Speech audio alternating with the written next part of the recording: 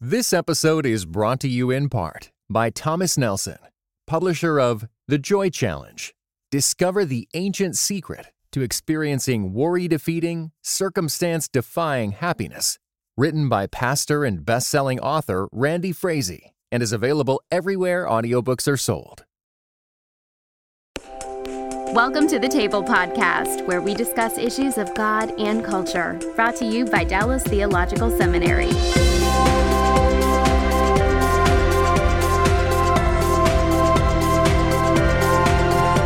Welcome to The Table, where we discuss issues of God and culture. I'm Mikel Del Rosario, Cultural Engagement Manager here at the Hendrick Center at Dallas Theological Seminary.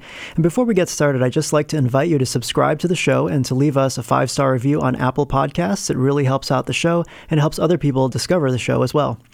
Well, our topic on the Table Podcast today is reading the Bible like a detective. How can somebody who thinks like a detective, kind of has a critical mind, begin to approach the Bible, questions about God and Jesus?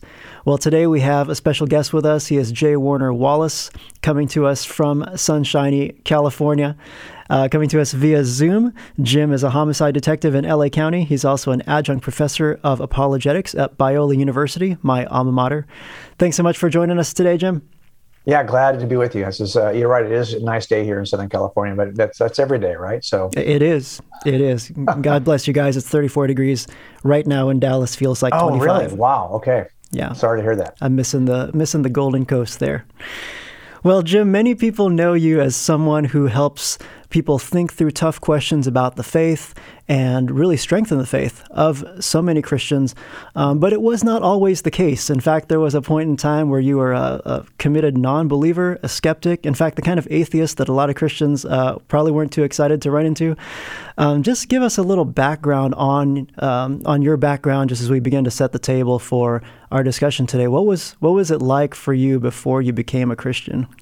Yeah, I think I was probably sarcastic is a better word than skeptical. And I think maybe it's just is born out of working in an investigative profession where so many people are either trying to lie to you or convince you of something that's untrue or represent themselves in a way that is not actually accurate. You know, this happens a lot, right, in our investigations and our interviews with suspects.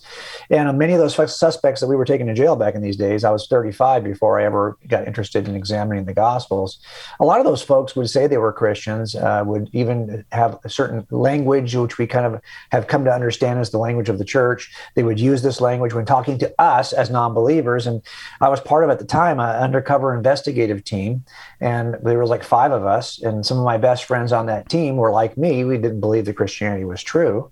And we would sit and listen to these things. And, maybe one person's in the interview and the rest of us are monitoring it by way of a camera or by way of some other device.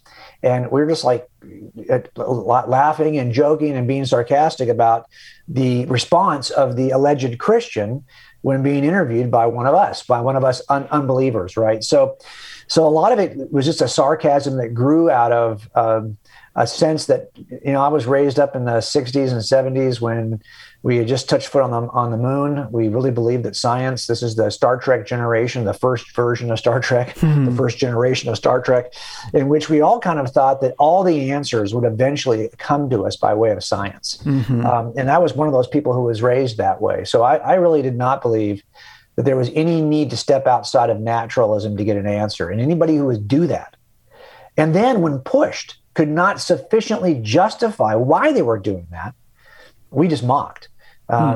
And so a lot of that was the sarcasm was probably more than skepticism even, right? But my wife was somebody who was more open to kind of wondering, especially how should we raise our kids? We had young boys at the time, and we're like thinking, I wasn't thinking this, but she was thinking, do we teach them a kind of a moral ethic that's more traditional and maybe rooted in a religious system? And if so, do we start to take them to Sunday school? I mean, how do we do this, right? And I was just not interested in anything more than being a kind of a willing participant in whatever it is she wanted to do, even though I did not think any of it was true.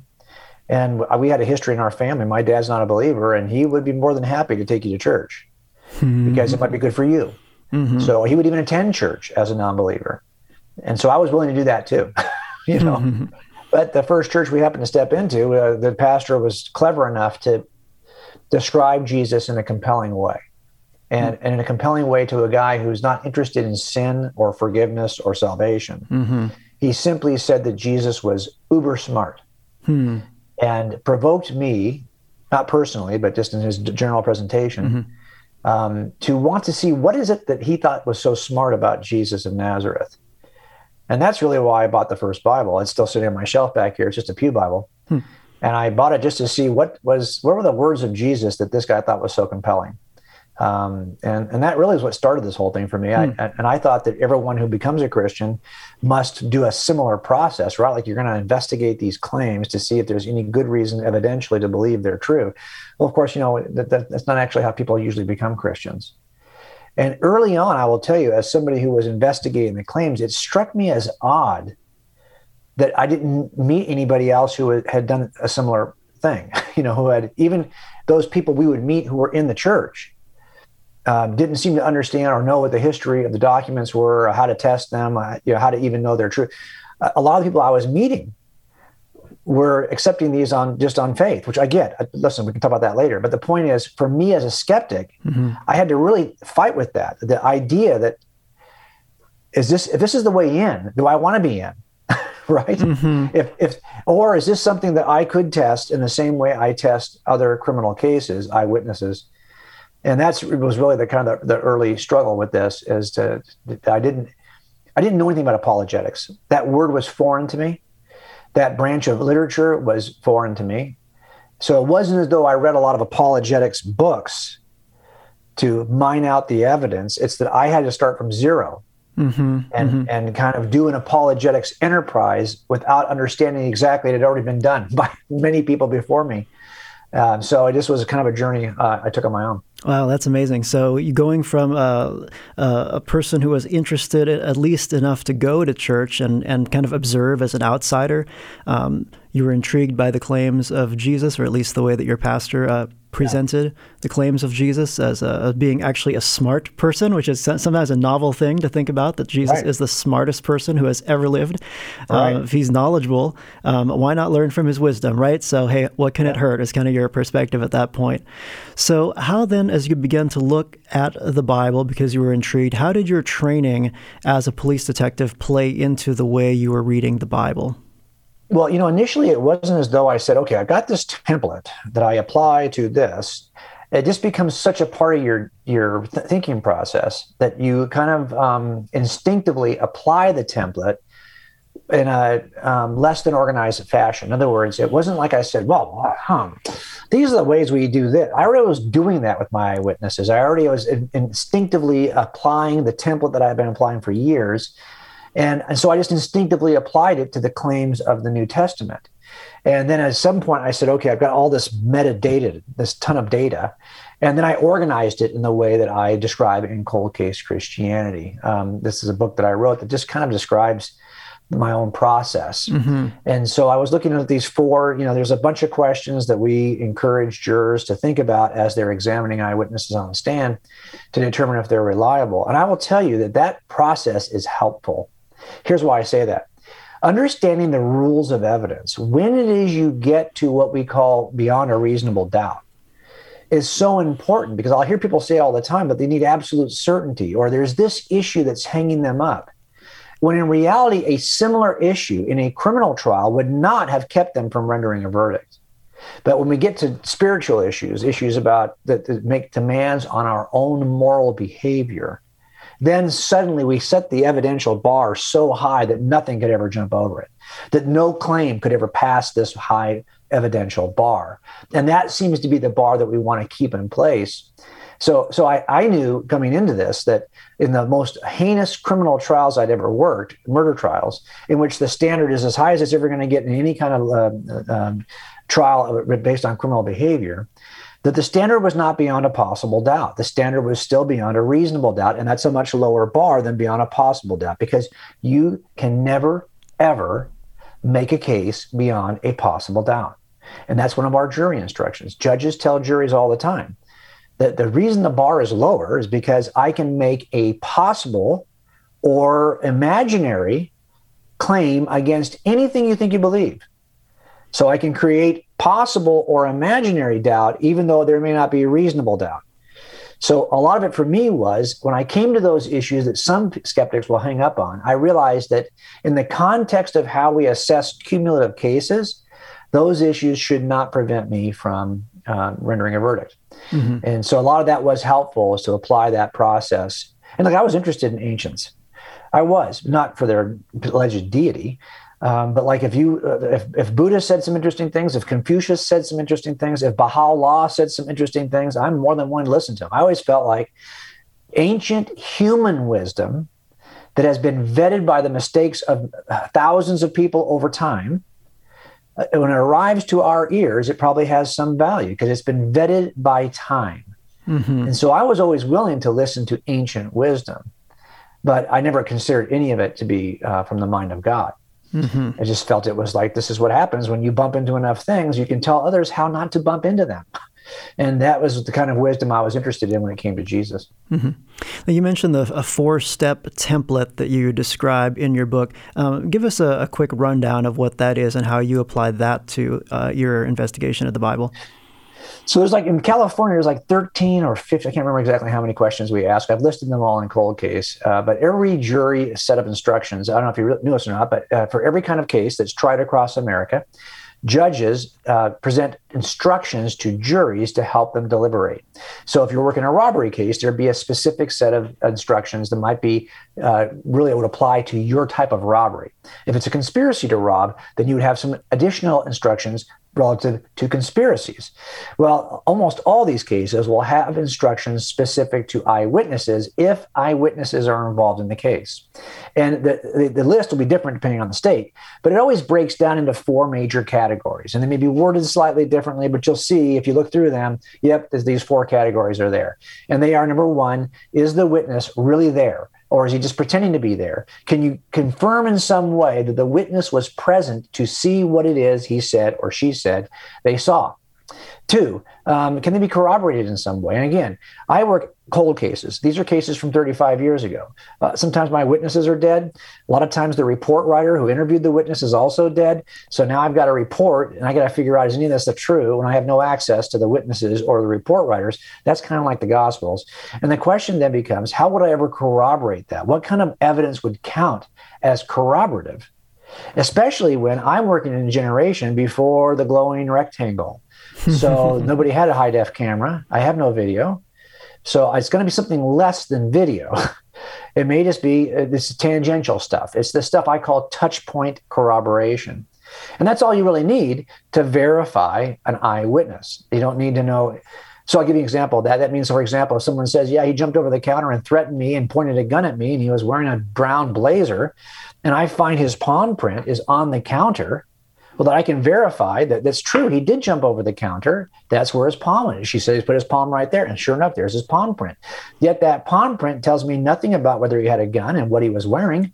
So it only confirms a piece of the larger testimony, yet we still consider the palm print a piece of corroborative evidence. So the question then becomes, do we have anything like that to corroborate the claims of the eyewitnesses in the Gospels? 3, have they been honest and accurate in their details over time, or have they been changing their story along the way? And this happens a lot with people who can't remember the first lie.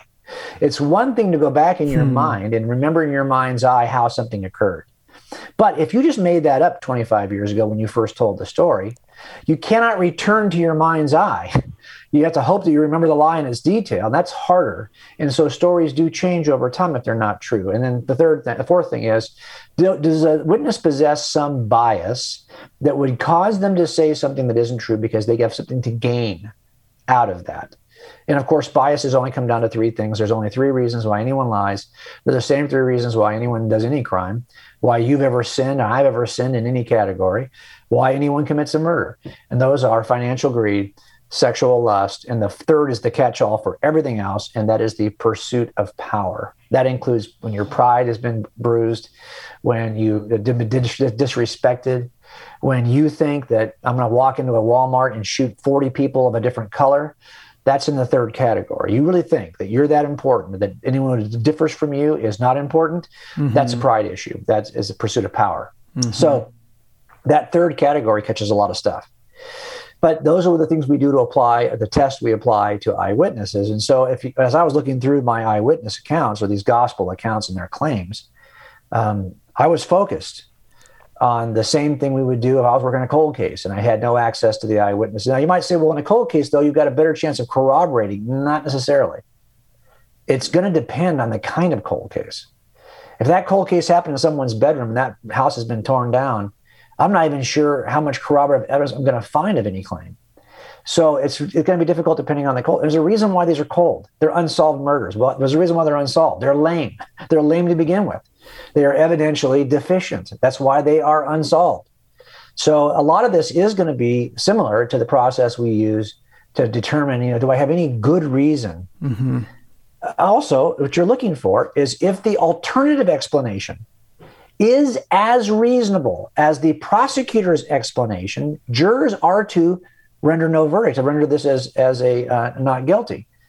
If there's another alternative explanation that involves the defendant's innocence that is as reasonable as the prosecution, so in the end, we need an explanation that we would say is the most reasonable. That means the alternative explanations may have some reasonable elements, but we're looking for the most reasonable explanation. So understanding the nature of jury instructions and the nature of evidence does help you to minimize some of the things that people get hung up on. Mm-hmm. And that's kind of what the process that I used to determine if the Gospels were accurate. Mm-hmm.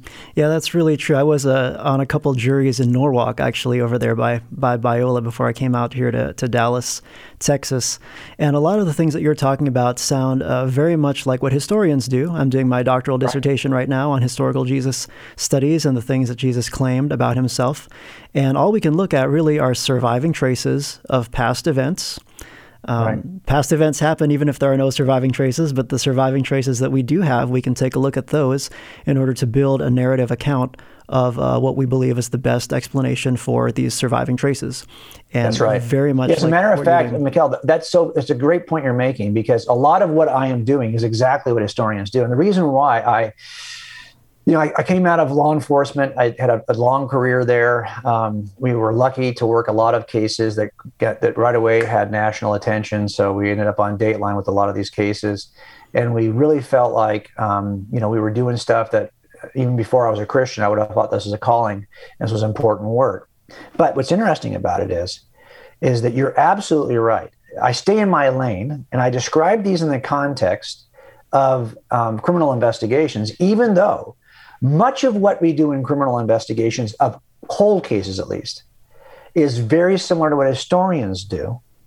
But the difference is that, if you there is no channel in which the work, there is a history channel, but they don't highlight the process by which historians do their work. There is no major character on network TV who is by description a historian, right?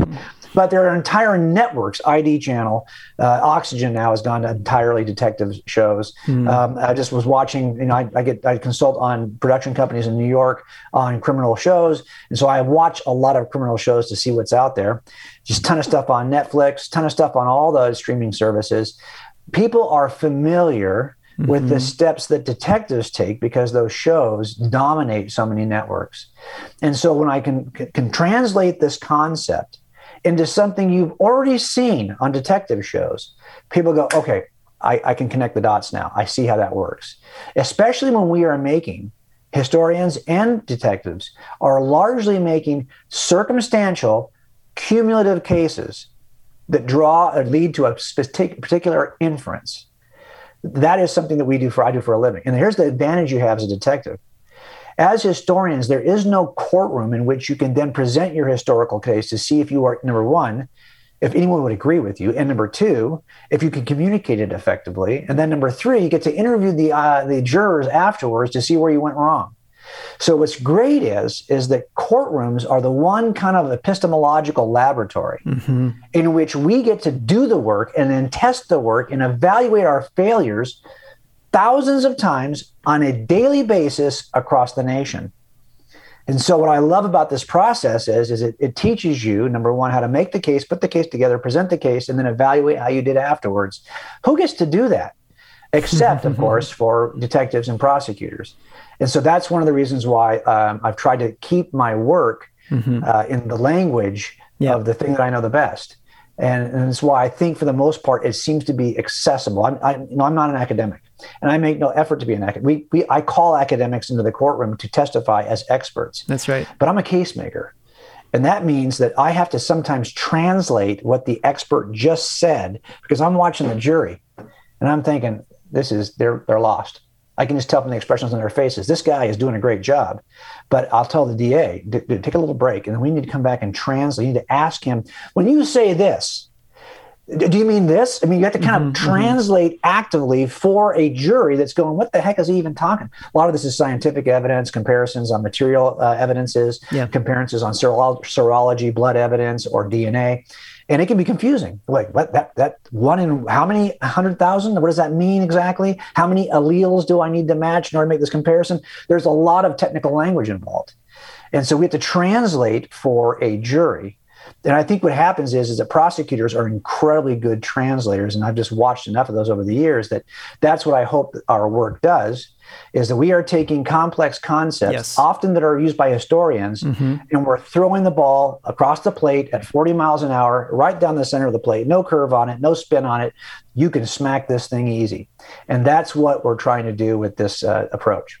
Yeah, no, that's really good. Thanks for mentioning that. I was actually going to ask you about this idea of being a Christian case maker. And I think that really is something that we need to make sure that we're doing when we're talking to people, especially those who may not even have a category for the supernatural or God in their minds, not to just assume people even know what the Bible is, and to make these academic kinds of things accessible to where they can actually help people and they can track with you.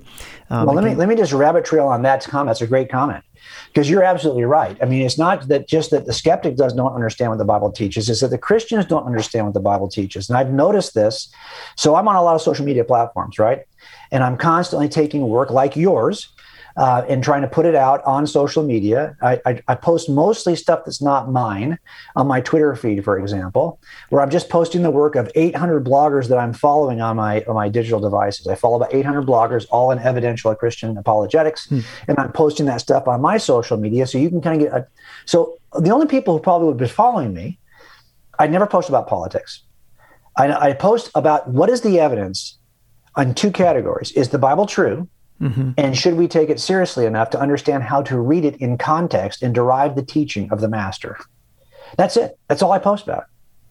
So of 180,000 people on Twitter who would follow me, I very seldom will actually go on the news feed to see what, you know why?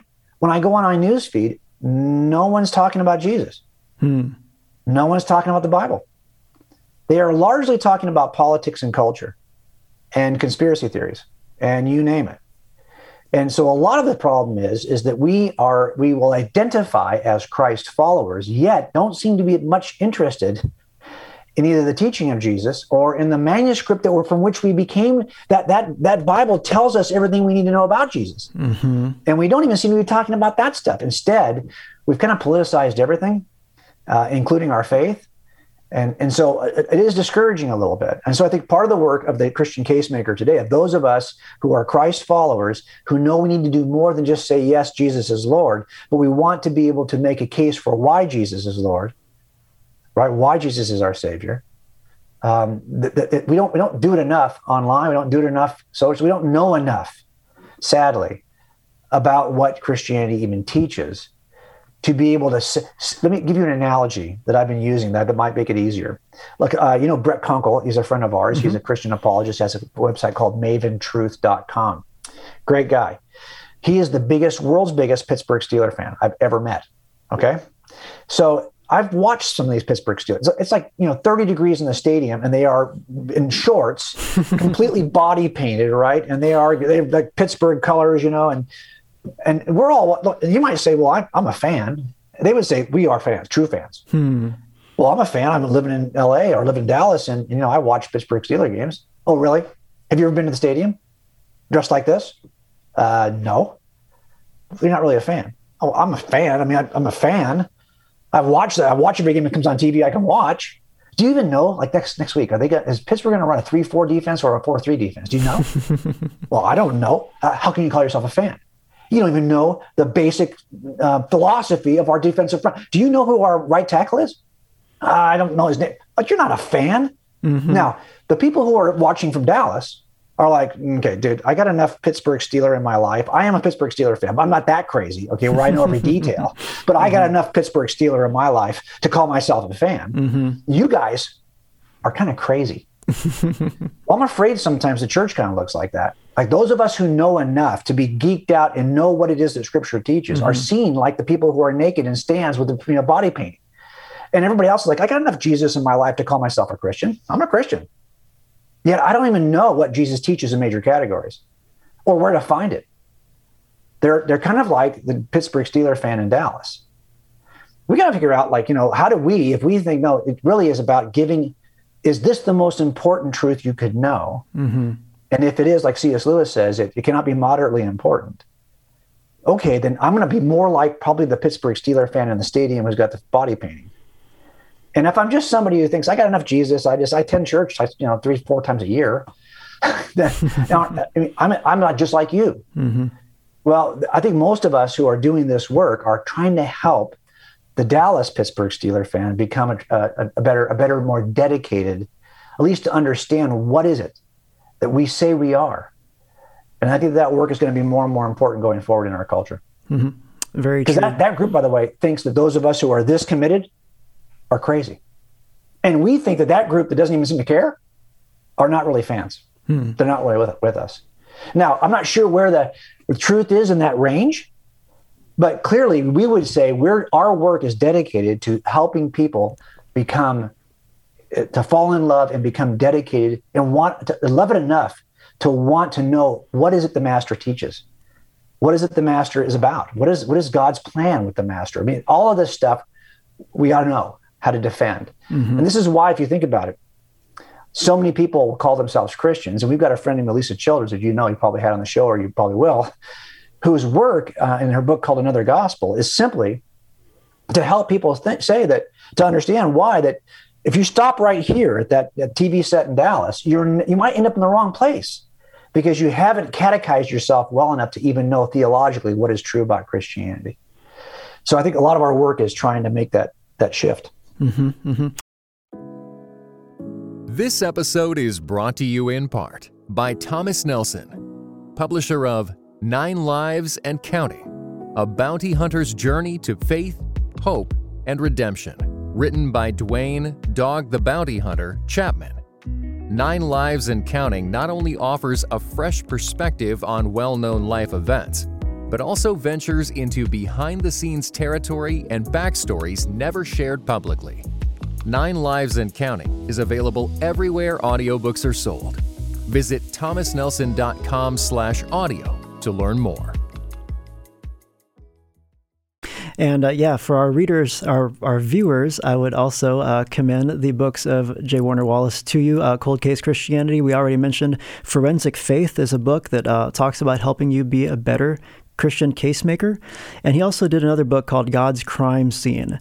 And this has to do with when he goes to investigate crime scenes. Jim, if you could just tell us briefly, what kind of evidence do you look for when you investigate crime scenes? It's the basic idea. And what I'm trying to do here, Mikkel, is to try to figure out, like, how can I pitch this in a way with an investigative principle that is memorable enough for you to be able to apply it to something else? Mm-hmm. And so here in God's Crime Scene, I'm trying to make a case for God's existence from the evidence in the universe. I'm using a very simple principle, and here it is. At every death scene, not every death scene is a crime scene. There are 4 ways to die. 3 of them are not criminal: suicide, natural, and accidental. I'm not going to be involved as an investigator, only if it's a homicide. How do I tell? Well, I always put it this way. If I can describe everything that's in the room, by the evidence in the room, by staying inside the room, it's probably not a murder. So if there's a pistol in the room, but it's his pistol, registered to the victim, he usually keeps it in a safe in the corner of his room, that doors are locked, there's no evidence of anyone from outside the room being inside the room, and the injury is such that he could have been self-inflicted, well, now I can explain everything by staying inside the room for an answer. This is probably a suicide if he's got a gunshot wound, and it started off in the room, ended up in the room, nobody else entered the room. On the other hand, if that's not his pistol and it's registered to somebody else, an unknown person, and there's bloody footsteps leading out of a broken door, Well, now the best explanation for the evidence in the room is a cause that's outside the room. Everything shifts to a homicide. It's this inside the room or outside the room approach. And I simply said, if I looked at the universe and all the attributes of the universe, can we explain everything that's in the natural realm? All we can cook with is space, time, matter, physics, and chemistry.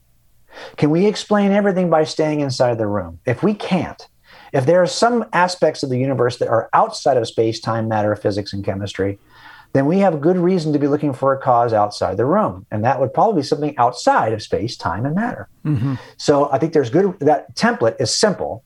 And if you simply look at it, I think there are like 8 features of the universe I describe in the book that cannot be explained from inside the room.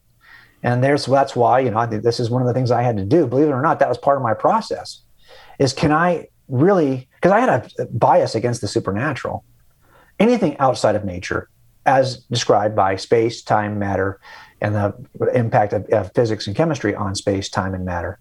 These are the things I would have said. I'm going to state all answers have to be found there.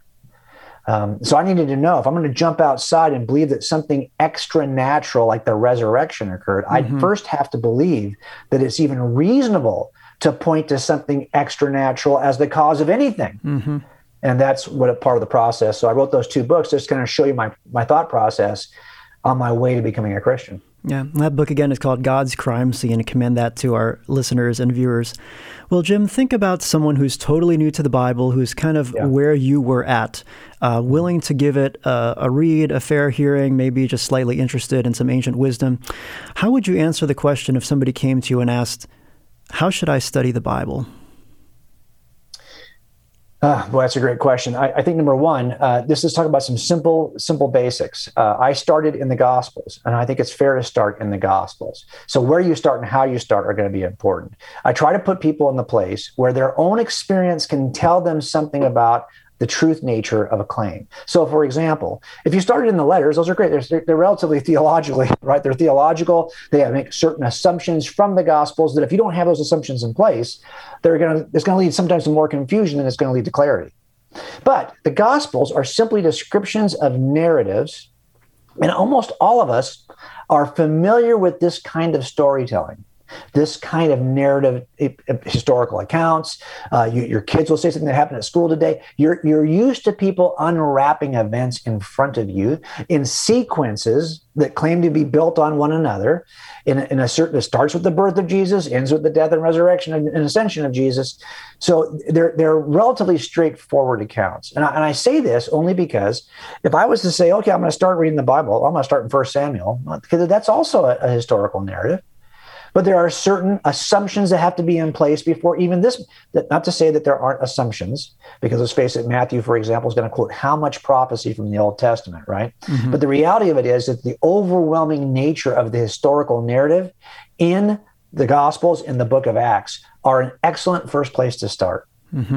And now when I do that, I want to do my best. When we ask jurors to come on board, we are looking for passionate, interested, smart, puzzlers who don't have a significant bias that would keep them from determining something is true fairly. So I'm looking for the same kind of reader of Scripture. If you're already somebody who's already made your mind up and you're just there to pick holes in the account, but that's in the end, don't be surprised when you read through the account and find things you can pick out holes. I can pick out holes of any historical account of people 100 years ago, or even in my criminal cases from 30 years ago. My whole goal, this is what defense attorneys do so well, is they take those supplemental reports and they pick them to pieces and try to cast aspersions against them so that juries have no confidence in their truth value. So if that's your goal, trust me, you'll find a way to do that with any account from the past, including the Gospels. So bias is going to be an important first thing to remove. And that's the first chapter of my book. If you want to think like a detective, you cannot be a know-it-all. You cannot think you know the conclusion before you start. You're going to have to at least suspend your skepticism, put it on the shelf, and try to be as fair as you can. I get it. All of us have an opinion. And I count this as jury selection 1 to 4. But if you're on the edges, a 1 totally sold out to the prosecution, or a 4 totally sold out to the defense, we're not putting you on a jury. We're only going to put 2s and 3s on juries. You may have a slight inclination on one side or the other, but you're fair enough to be able to flip the side if the evidence supports the flip. So we're looking for 2s and 3s. If you don't think you're a 2 or a 3, then probably you're not going to get a Bible anyway. You're probably not even interested in reading the Bible. But bias is the first important thing. And then I would say that as you start to read through this, it's fair for you. I'm like a nitpicky. If you look at my Bible, it is completely torn apart. A process that it's called forensic statement analysis, and I just used this on the Gospels. I was somebody who made notes in the margins, wished the margins were a lot wider. Went through 3 of these Bibles doing this because I ran out of space on the pages to try to draw connections between the Gospels. So I think it's a good idea to have an investigative mindset to begin with. An investigative mindset that is stripped of preventative biases is a distinct advantage. An investigative mindset that's driven by your bias does not lead you anywhere positive, either good or bad. I can make a case for this, believing it's true and not being. I was relatively neutral. I wasn't reading it like Lee Strobel when he was working with his wife, is somebody who was a Christian before him, and it irritated him. And he was like, I'm going to show you this is wrong. That wasn't me. My wife wasn't a Christian until I became a Christian. I was neutral on it. I thought this is stupid. It's like trying to prove that, the Easter Bunny exists. Who does that? Who spends time doing that? Nobody. That's how silly I thought it was. It wasn't I was trying to prove it wrong. I was just saying, what's so smart about Jesus? And as I read through it with an investigative mindset, I started to see that there were places that if this was a collaborative lie, would have been written differently to make the collaborative lie less susceptible to discovery. And as I read through those, I saw the same level of differences between the accounts that are in eyewitness statements of any crime. If you've got 5 or 6 eyewitnesses, trust me, they'll never agree on anything. And a few things, but not on much. And you've got to figure out why they disagree. Or what is it I didn't ask that I should have asked? I wish I could go back and ask the authors for clarity in the scripture. We can't do it. So a lot of it is trying to figure that out. And that's what provoked me. So I would say when I read it, I was starting the historical narratives of the New Testament. Those are the 4 Gospels and the book of Acts. And I would read through them. You can read through them in order. I always suggest I start with Mark because to me, Mark is, I didn't want to invest a lot of time in this. If I thought it was crummy, I didn't want to read through all of Luke to find out it was crummy. I thought I'll find out quicker in Mark. So that's where I started. But the reality of it is it provoked me to read the rest. And then as I read through those and through the book of Acts, I'm reading it from the perspective of, like, what is the evidence here? I'm not a touchy-feely guy. I'm not going to read it and say, how does this make me feel? I don't care how anyone feels. I'm just the facts, man. I don't want your feelings. And so I'm going to stay with the facts, and that's the way I read it. That does not, by the way, does not lead you to Christ. I don't think it will. I think that'll give you belief that. It won't give you belief in. That's another step. But I will tell you that was the first step for me. Very few people will put their trust in something they know is false first. So the first step is this true? And then I can decide if I want to put my trust in it. But I needed to know, is it true? And so that was the focus of my reading. Now think about someone who's maybe one step before that, someone who's willing to pick up a Bible. If they came to you and said, Jim, I've been looking into Christianity only because, I'm interested in what makes it different from other world religions. But before I actually pick up a Bible, is Christianity rational? How would you answer that? Right. So I think that what makes something rational is its ability to be tested with the mind, which usually requires evidence to compare and make it. So if I can't make a case to you and demonstrate it alongside a counter case, then how can you use your rational ability to decide between the 2 cases? So what I love about Christianity is it's not just a collection of words. Can you imagine if every gospel was like the Gospel of Thomas? Just a set of the wise wisdom statements of Jesus kind of randomly strung together in no particular order. Then you'd have to say, well, okay, that's what he's saying is true, but I could probably find that from the lips of Buddha also, or something similar. I could probably find similar sounding ideas or notions from the lips of other ancient sages. But what's different is the Gospels actually make a claim about a singular historical event upon which everything hinges in Christianity, which is the resurrection. And that's what makes it uniquely rational. Because in the end, you have to have a good reason. Now, I think a lot of people don't even look at it this way. A lot of them just say, you know what, Jesus changed my life. I had a transformational experience. I didn't know anything about Jesus, but one day I knew some Christians. I sat and I prayed without even opening the scripture. I prayed and everything changed for me. And that transformational experience is why I'm a Christian. Okay. I know a lot of Mormons who have something similar to say, and that's why they're Mormons. They've had a transformational experience. That's why I don't trust transformational experiences that aren't tested. They're not grounded on something I can test. So that's why I'm hesitant about just an experience, a unique feature. And that'd be the opposite extreme, right? Where I come into a system through either emotional or experiential reasons. It turns out you can come into Christianity through rational, evidential reasons. By the way, you could not do that in Mormonism, because take the same approach I took with the New Testament, with the Book of Mormon, which I did simultaneously because I have 6 brothers and sisters all raised LDS. My dad's second marriage, my half brothers and sisters were all raised LDS. And they, I think, would have loved me to become a Mormon because I'm part of the family. The problem is Mormonism cannot be examined in this way. It cannot pass the test. It truly is a matter of trusting something that cannot be demonstrated. Because the entire 1,000-year history of North America, described from 600 BC to 400 AD in the Book of Mormon, there's not a single piece of archaeological or historical evidence to support any of it. So it can't be tested the same way. That is the unique feature of its ability to be tested evidentially, and I think that puts it in a different rational category than any experiential entry point in other world religions. Yeah, I agree. You can go into a mosque or a Sikh temple and you can hear people who have many different kinds of spiritual experiences. And as Christians, we have spiritual experiences too.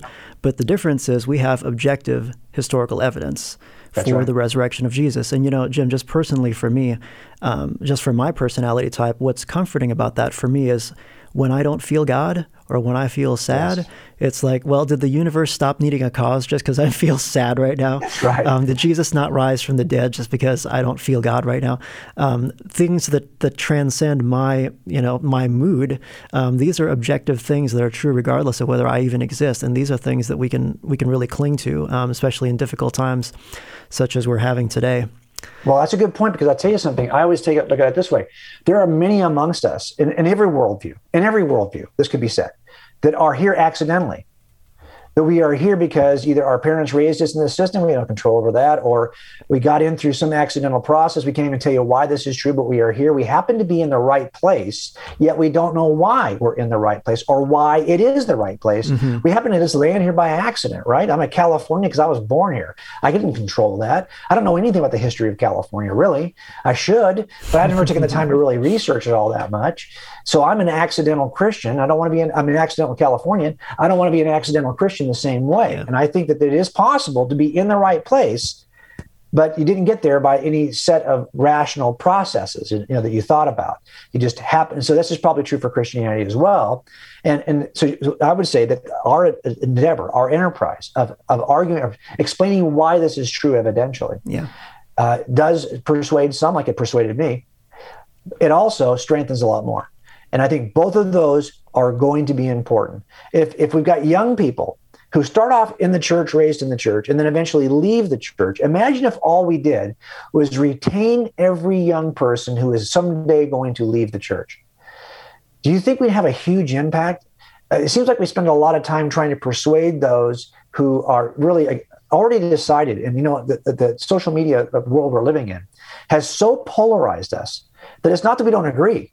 It's that if you don't agree with me, you're an evil jerk who needs to be canceled. That's where we are right now in culture.